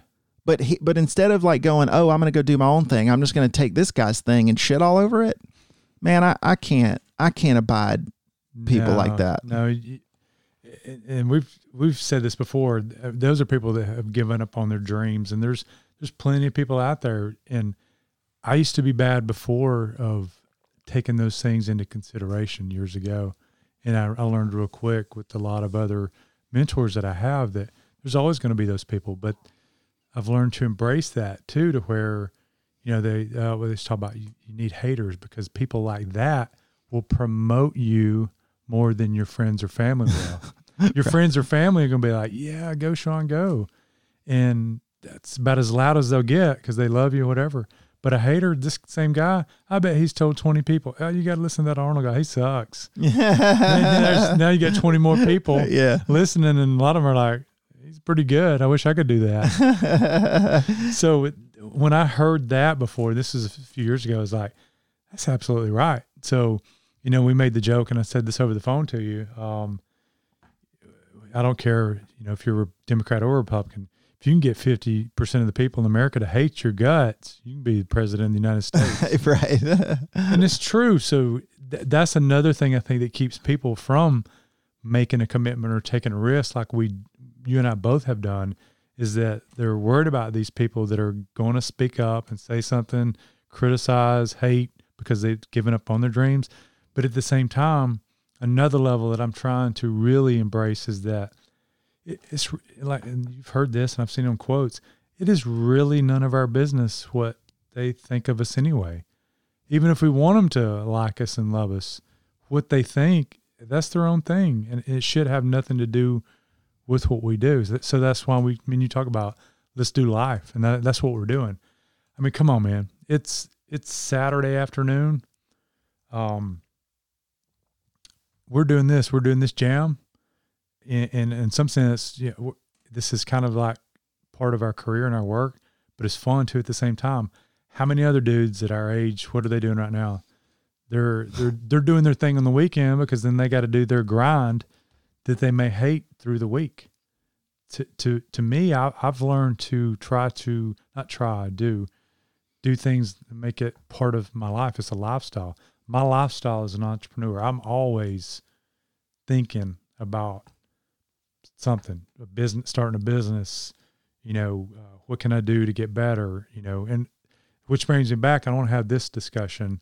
One of the things that totally turned me around as well was books. Mm-hmm. Can we talk about that for a minute? We can talk about whatever you want to, baby. Talk about some books. I got 130 hours of tape on this thing. So let's talk about books for a minute, because we've left that out, and I think that's a big important part for any guy or girl if they want to change a mindset, break through some things, through that limitation, because the only limits are in our minds.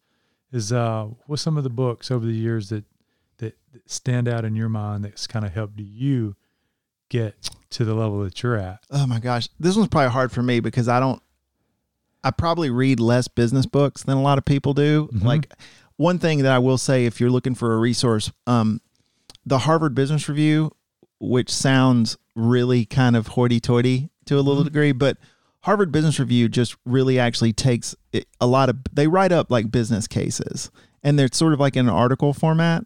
So I always encourage business people, like, take a look at the Harvard Business Review, because it's, they'll take why a business did something and break it down or whatever. So I will check those out. There is a book that, you ever there breaking shit? What's going on? Broke it. It's done. Move that. This is also the beautiful thing of podcasts, no structure. Get up and move the mannequin from where my wife sells clothes on Etsy or whatever it is. She sells. There's somebody standing behind me. Yeah, and just get that out of the way, and then you can. They'll give you a little more room. The magic of radio, people.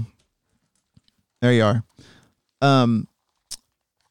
But one of the first business books, though, that is very specific, and I want people to take it with a grain of salt, is a guy named Tim Ferriss wrote a book called The 4-Hour Workweek.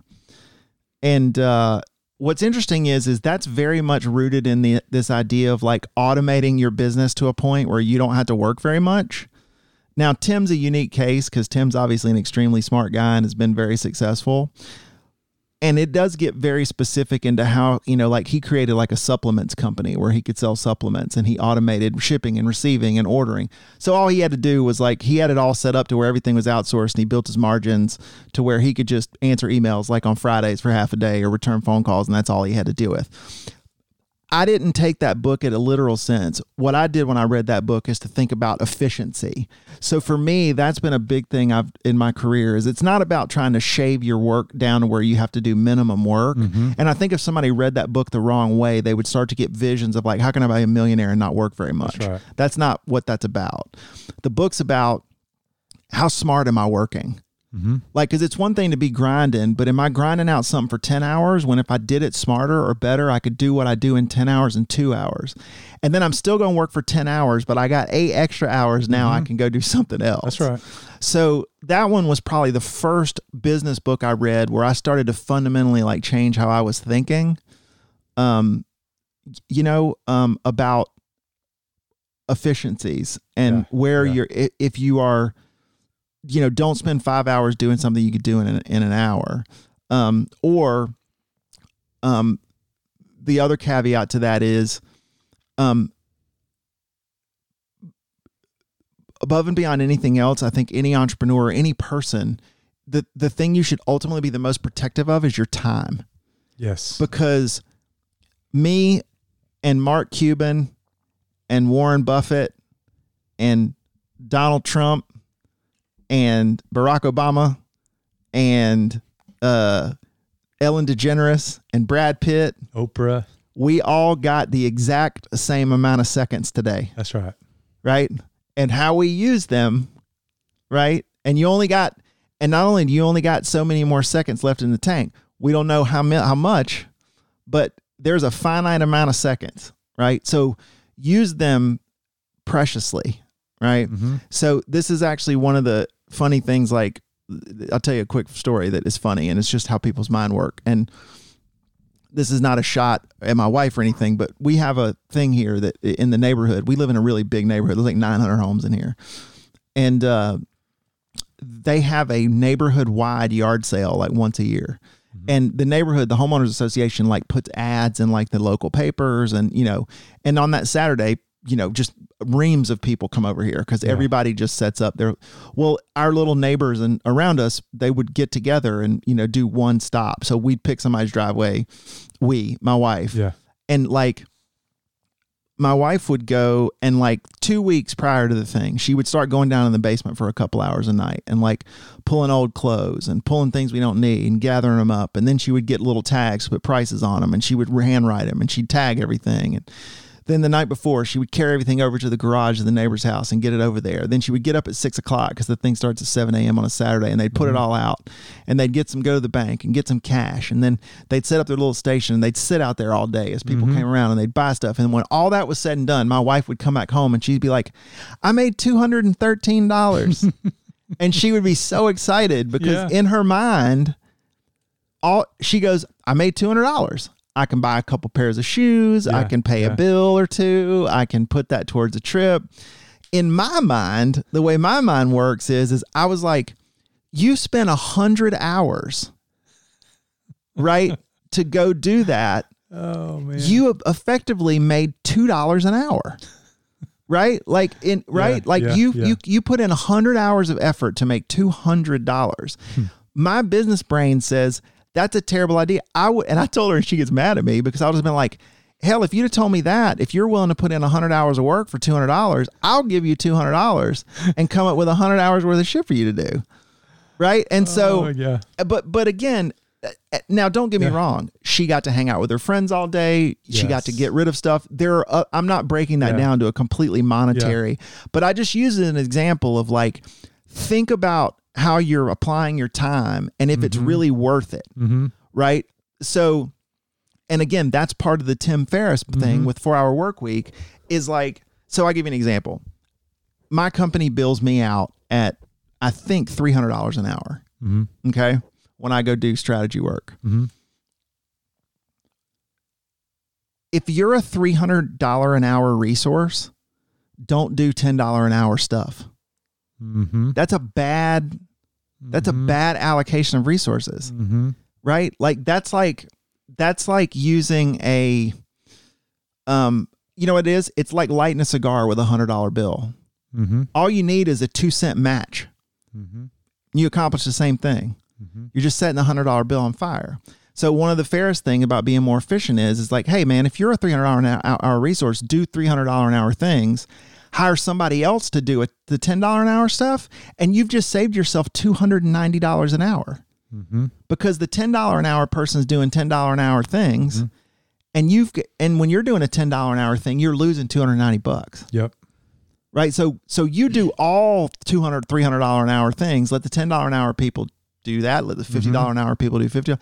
And I'm not talking about levels. I'm not suggesting that there's about devaluing, but right, like, make sure that you're maximizing the value of that you're getting out of your time. Oh yeah. And so I know I got way far afield of us talking about just books, but that was probably the first book that I really started to conceptualize ideas about businesses and how they work and what makes sense. And this is why I could never work at a big company. I've worked at like one big company in my life. It was like $2 billion.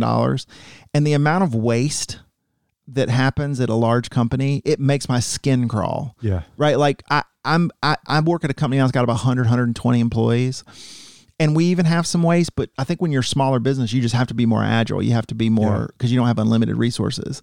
But I see, like, even sometimes I hear stories about my wife working at Turner and some of the things they do. And I'm like, oh my God, like if it took us as long to do, we got a business. If it took us as long or as expensive to do things like the way they do them over there, I understand it's bigger and it's like turning a cruise ship instead of like turning a speedboat. I get it.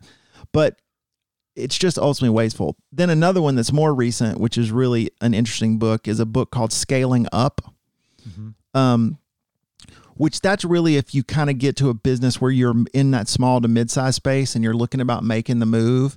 And it's sort of related in a sense that that's about how you build an organizational structure where you can grow without having to build as you grow so much. So a lot of times what people do is they'll, like in the client world, like I'll use your business as an example, which I do want to, when we get through this, I want to get into more detail about what you're doing with BrandLyft. But,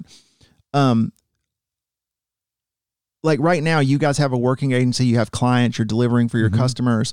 Scaling up the idea is like, how do we build ourselves without spending a ton of money to where if tomorrow you turn on your email and you had 100 RFPs or you had 100 requests to do work, for you to be able to say, okay, I can make small changes and accommodate that. Not holy shit, I don't have capacity for that. Like I've got to go figure out how we deliver on 100 projects. Because right now we're delivering on 10 at a time or 20 at a time. What if that were to triple or quadruple or quintuple tomorrow? Because you can create business structure to where you can easily expand and contract, right? Depending on just how much volume you have, how much work you actually, because the flip side of that is you don't want to be paying a bunch of people and not have any projects, right? So it's about how utilized you are, like what's your utilization level.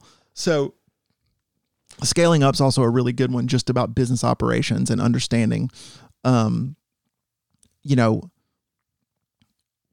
as we grow, are we built so we can grow easily and grow at a minimum expense? So every time we get a big chunk of business in or we get larger, we don't have to run around with bricks and mortar trying to build new structures.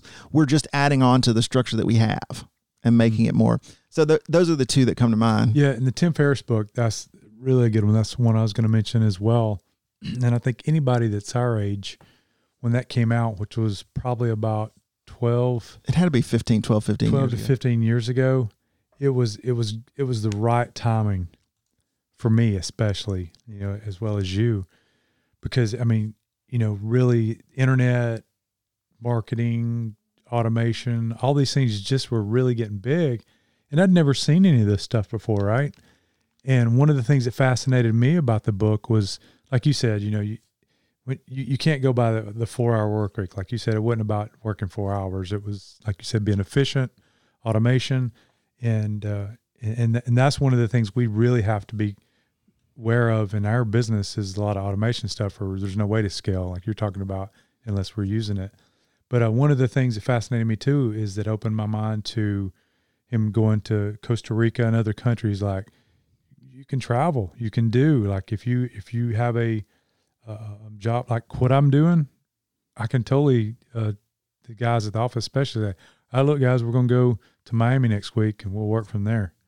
And, we're planning on doing some things like that. Maybe not for a whole week, but we're planning on doing some trips, not only to do that because I've always wanted to because of the book, but believe me, I'm going to call on some people while I'm there too.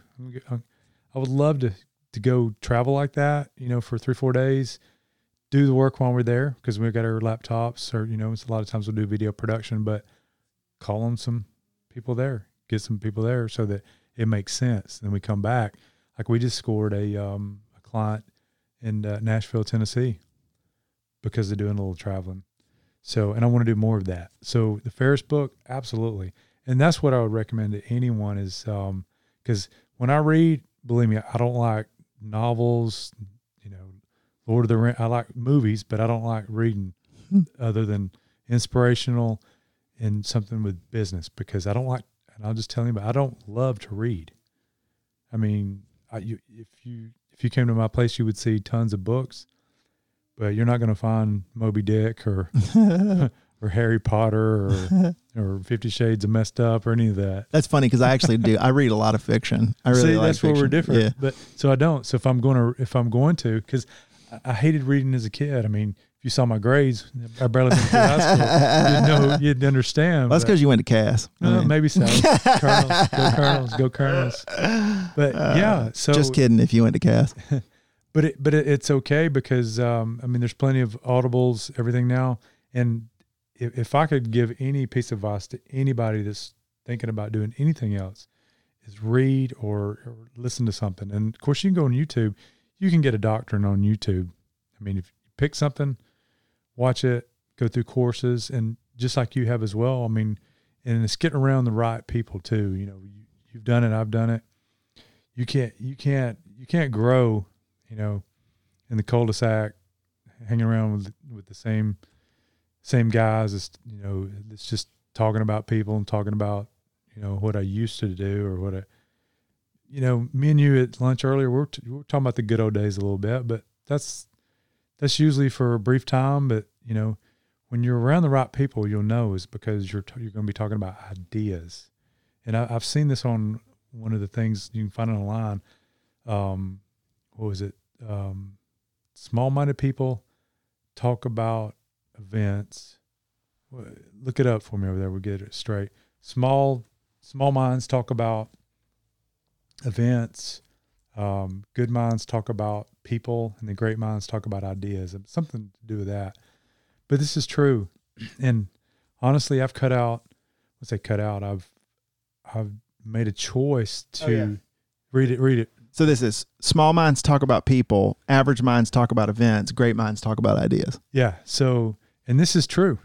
I mean, if you're around somebody and they're talking about people or talking about events, I'm usually trying to figure out how to get out of that conversation and go to somebody else because, and I've been there before, you know, years ago, I used to talk. That was Eleanor Roosevelt, by the way. There you go.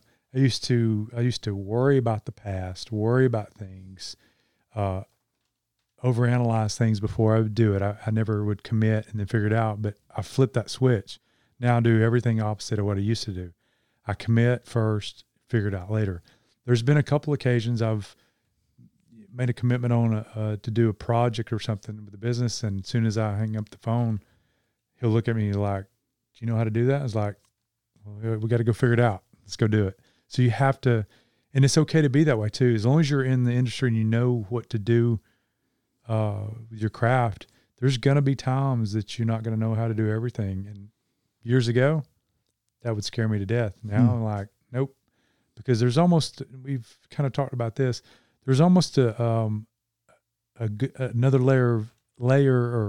level of energy that you can tap into if you'll make a commitment to something, even if you don't understand it completely.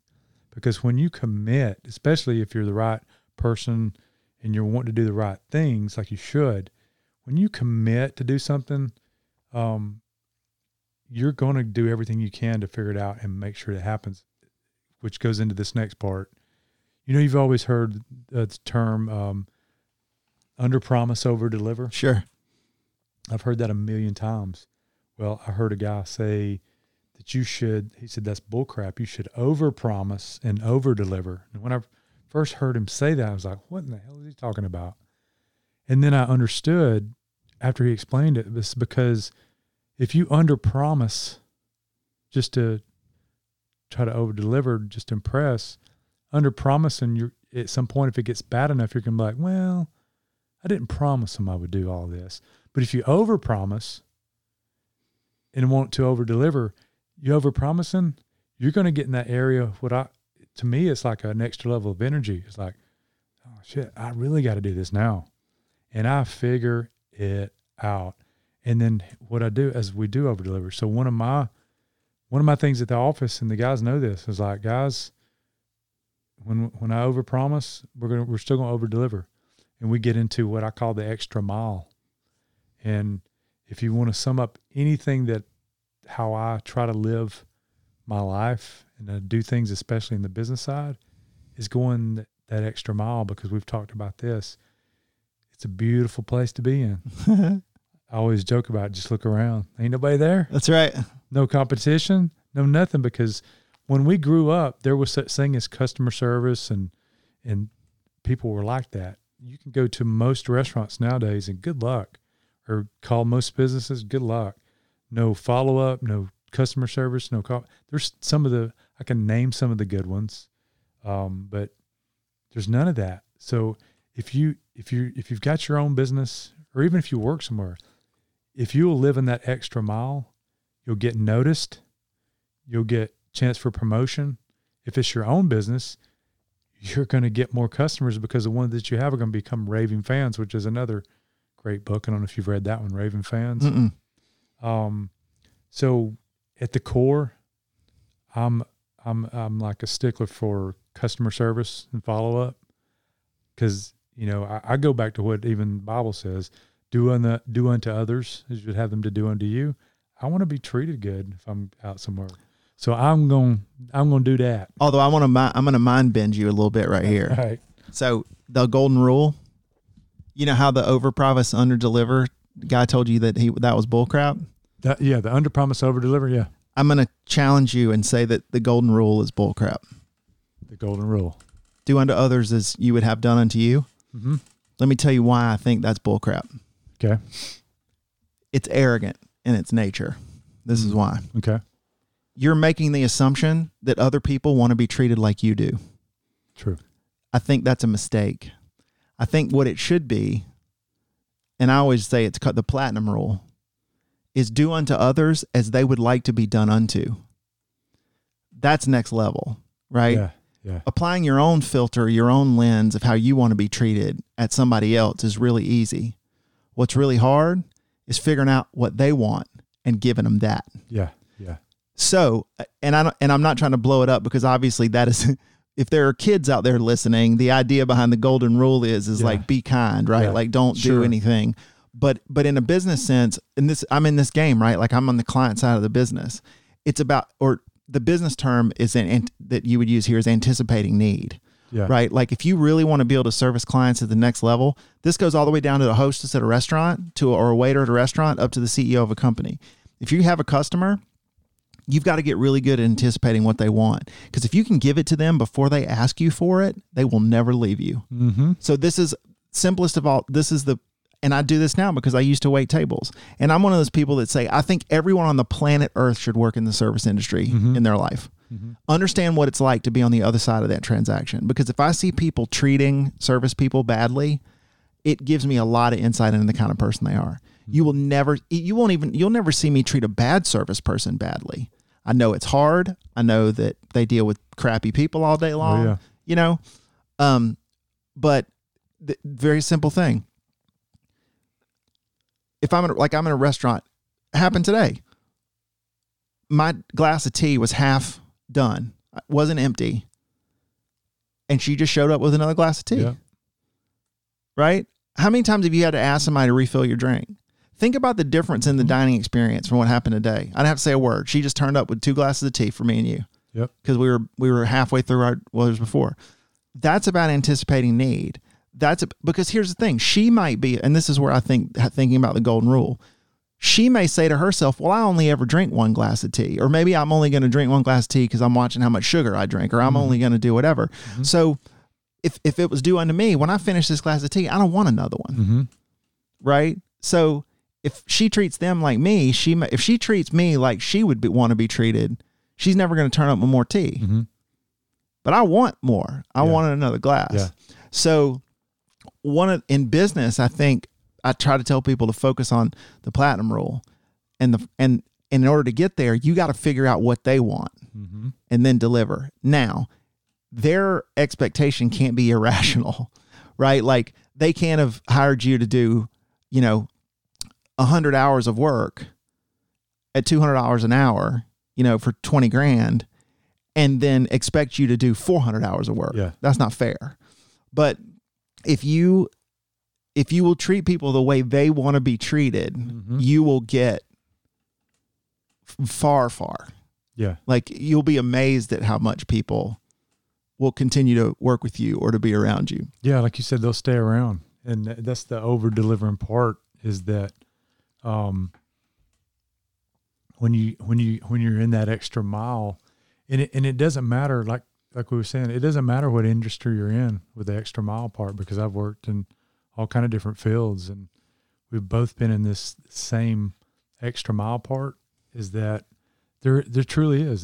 There's not many people that will go the extra, like you said, even if it's a 100-hour job, or, the guy gets a project he knows is going to take a certain amount of time, is doing more than it was expected is always a good thing. And that's kind of where we because I got a couple of younger guys that work with me, and they haven't done as much life as I have, but they're really smart guys, intelligent, hard workers.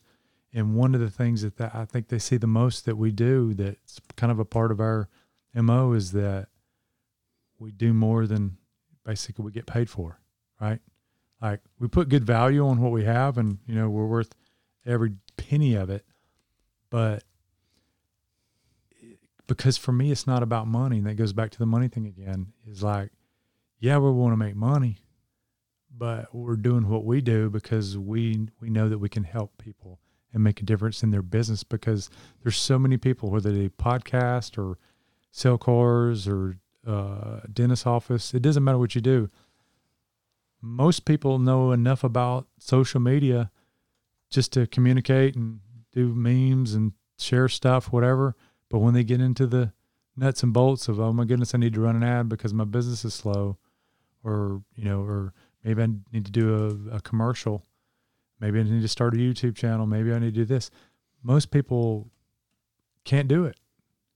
And it goes back to what you said before, whether it's $50,000 to get the assistant, or somebody like, well, goodness, $2,500 a month, you know, to do this marketing, whatever. I can't do that. We can't afford to do that. Well, you can't afford not to. I mean, because most people think if they're, oh, okay, if I keep doing the same thing, if you're not growing in business, you're dying. And I truly believe that after years of just business, especially in today's economies and the cycles, and with so many big industries coming through, because believe me, if you're running ads right now on social media in your industry, you're not the only one. You just don't understand, but there's probably 20 other in your industry, in your area, that are running ads too. So you better hope that your ads are possibly outdoing theirs. And the only way to know that is you got to know the business. So that's kind of where we come in. So let's talk real specifically about, just so people understand, like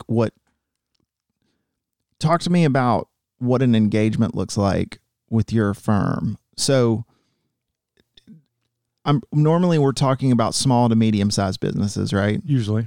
So I'd say probably like 50 employees or less, 100 employees or less, 200 or less. Like what's the... Probably 200 or less. You know, we work with people that have just a few employees, and then others average 50, 60, but up to 200 employees. We recently, and I told you over the phone the other day, I had one of the largest icons in the world give us a call, which was kind of it was a surreal moment for me to be able to even talk to a company like that. And ultimately they went with a large company, which, you know, is understandable with their, you know, what they were doing. But yeah, small to medium companies that we work with. So because I know you guys do a number of different things. Mm-hmm. So what would be the thing that would trigger someone saying, I need to call BrandLyft? Is it normally going to be like, I need to just look at my entire marketing structure, or I really need help around video content to get put out? And then where does it go out? Mm-hmm. Is it about, I don't have a social media presence and I need to develop one? Mm-hmm. What generally speaking, what's the need they're going to have before they go, I should call you? Yeah. Well, it's a little bit of all of that, but for the most part, a lot of them, in the beginning, we thought it would be people that they don't really know how to do it, what to do. You know, they know how to post, and they think they're knowing what they're doing. They'll call and say, oh, we need help. But now, really, in the past 3 or 4 months, it's even companies that they're already doing it. They just want to go to another level with it, so that they can take whoever's doing it now, they want to take them off of it so they can spend more time on other things. So for us, you know, a typical call would be like, hey, I saw you guys on social media, checked out your website. It's awesome. Looks like you guys could probably definitely help us. And then I'll just go through a discovery call with them, say, all right, what are you currently doing? Because that's where I usually start. It's like, what kind of advertising are you doing now? Is it, you know, postcards, paper, billboard? Are you doing Facebook ads? Are you doing Instagram ads? What are all the things you do? So we'll check that out first, kind of analyze that, figure out if they're doing retargeting, all these things. And for the most part, a lot of people they're doing something. So my goal is not to get them to spend a lot more money on marketing. I want to make sure at first that they're spending it in the right place, like whatever they've got allocated now. And usually that leads to, stop doing this, do this. And as I'm helping them, I usually identify a lot of things that they're not doing, which could be better. We have a tool for looking at somebody's website. We can tell if the website is pixeled, Facebook pixeled for retargeting. And if it's not, I'll bring that up. So there's things that, just like with any business or company or his consultants, that you can, through a discovery call, you can figure out what they're missing, find out what their real pain points are. And one of the things I've discovered over the past year is that a lot of the people that I talk to, it's not just marketing that they're missing out on. Well, as I've gone a little deeper, being in sales all my life, is that a lot of them are having problems with their sales and follow-up as well. So I've kind of got into a little bit of the coaching on that side too, because you can go to any agency right now, bigger agency, and get somebody to do your Facebook ads and social media management. They'll get you leads. Anybody that knows what they're doing like we are can get you the leads you want. But 2020, that's not good enough anymore, because agencies like that are a dime a dozen. Now, like for me, I think where the edge is that I have is that they get the expertise of my side of being able to not only get the leads, but coach them into how they need to follow up with these leads. We even have a software to help them follow up too. We've got some automation you're talking about that they can basically, the leads come in, we have an automated system to where it will reach out to that client right away. And they even set up a campaign to keep following up until it's really time for them to jump in and kind of take care of the transaction. So there's some drip marketing, there's some, initial contact stuff. A little bit of everything. So, I mean, we can do something as simple as somebody calls us and says, "Hey, we need, can you just manage our Facebook?" Yep. Can you manage all of our social? Which, we've got a couple of clients, they've got 9 social channels. So we do all of theirs. We do some of the video production, SEO and PPC. A lot of people don't really know what that is, but that's really what helps drive traffic to your site. Search engine optimization, and PPC is pay-per-click. A lot of those things are still alive and going, and they work. Depends on what kind of business that you have. People ask me all the time, what about websites? Do I need to get a website?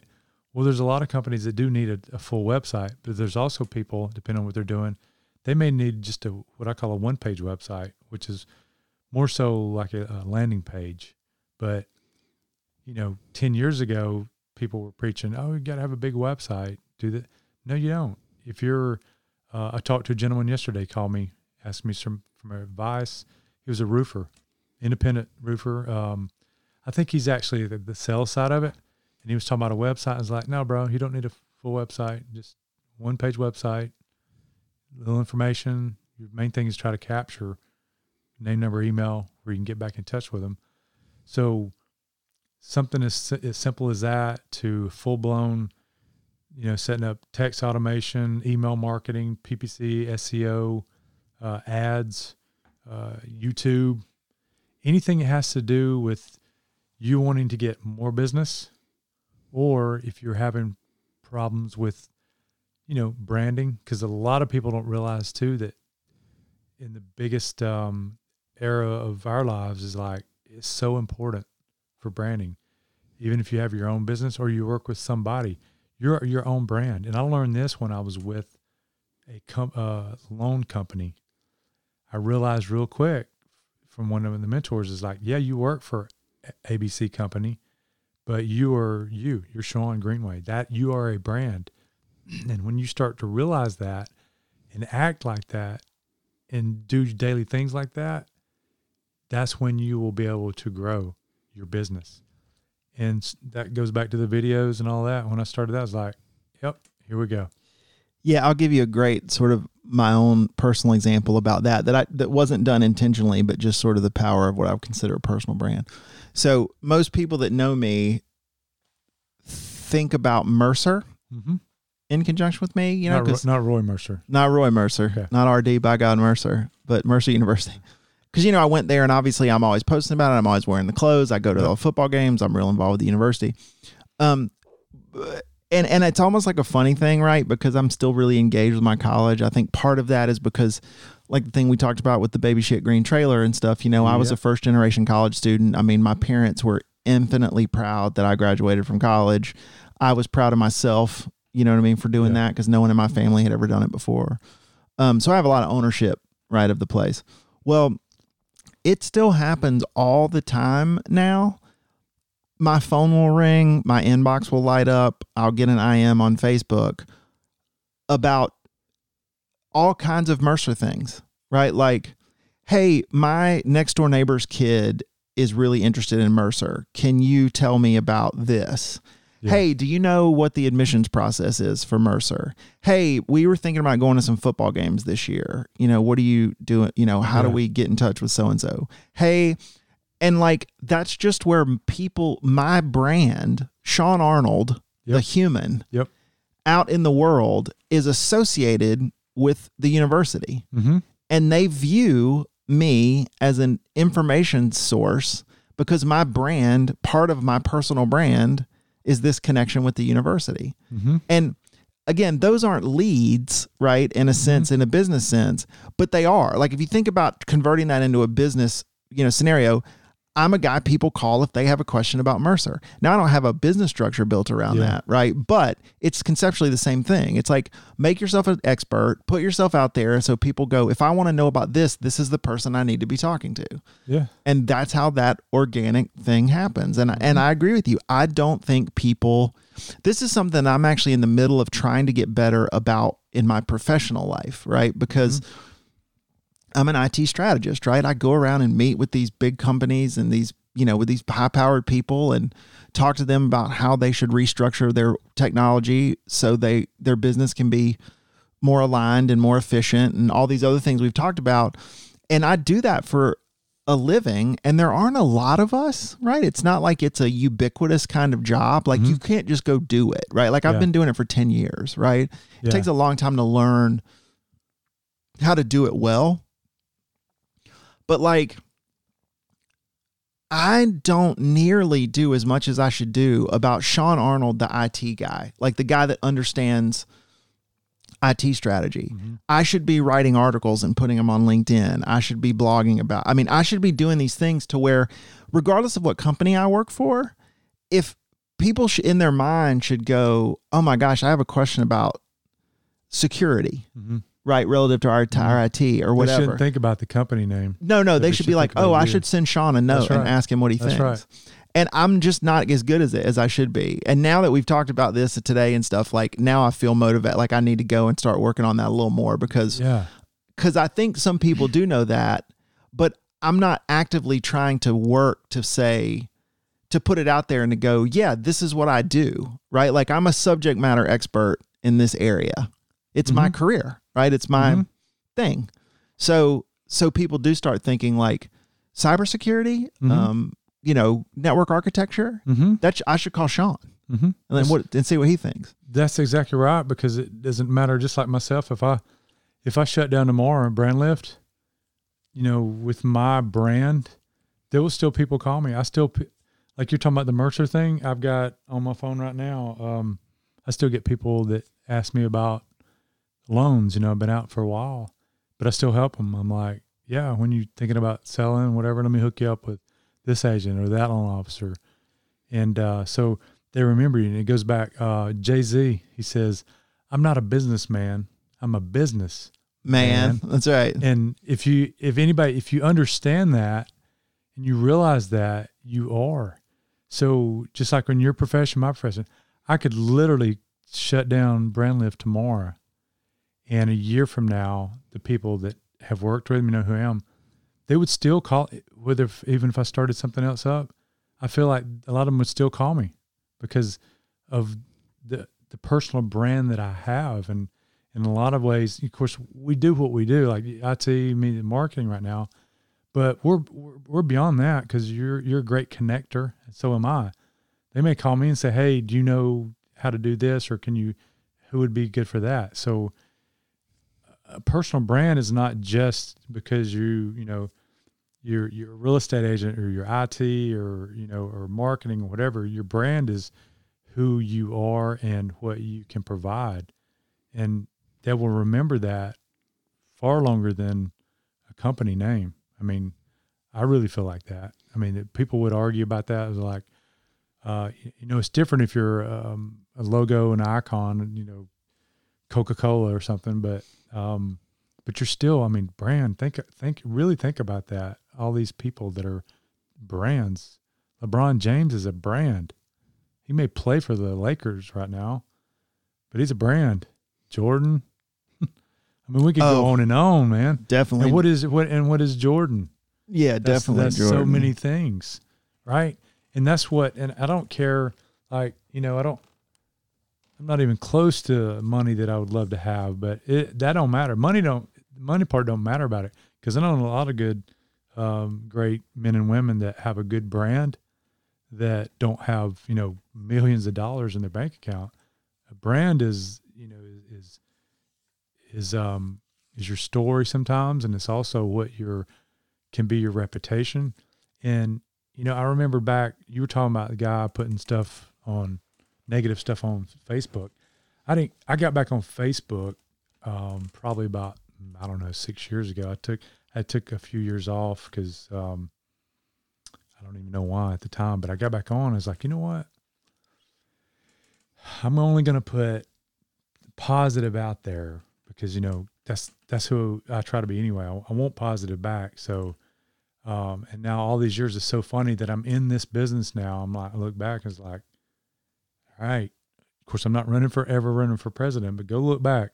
I try to put just good stuff because I want to inspire somebody. And from time to time, I'll have people that I'll run into that I know that we're friends on Facebook, or talk to them on the phone or something, and they'll make comments about it. It's like, man, I love some of that stuff you put out. And I don't have as much on there as I used to, the inspirational stuff. But it goes back to this, and what I want to talk about is people, whether you know it or not, people watch you. I mean, people see, like, if you've got so many friends on Facebook, not everybody, and we talk about this in some of our classes, not everybody's going to just hit like or love, even if they like the picture or the ad or whatever. And you got to realize that. So don't fall in love with likes and follows, because none of that matters. But when you run into people and they tell you they saw something and they got inspired because of it, that makes you feel good about it and know that they're listening, right? So just like with your podcast, even though that bonehead jabroni did that, there's 100 other people to replace him that are probably sitting there and go like, man, this guy's cool. I wish I could do that. Maybe I will. Honey, I'm going to buy a mic. Yeah. They're yelling in the next room. So that's the thing, is that it don't matter. Go full circle this whole conversation. Do you? This is our life, right? It's your life. Chase your dreams. Take risk. Sometimes you got to take calculated risk, but then sometimes you just got to say, screw it, just do it. And I would recommend, based on the things way I've done in the past, be a little bit prepared for it. Sometimes I've jumped out there with no money plan and jumped out of the airplane, and like, you can only jump out of the airplane so many times and get halfway down and the parachute opens. Eventually, if you don't have the right plans, and this is what you talked about, I'm going to jump out of that airplane one day, and I'm going to be like, it's going to be like Point Break. Be like, oh, Lord, here it comes, quick. You're just hoping and dying that Swayze's going to come in on your back before you shoot. So that's why me and you've been talking, is like, we're doing a lot of the right things, but I got to get better. And that's the whole point of this whole talk we're doing.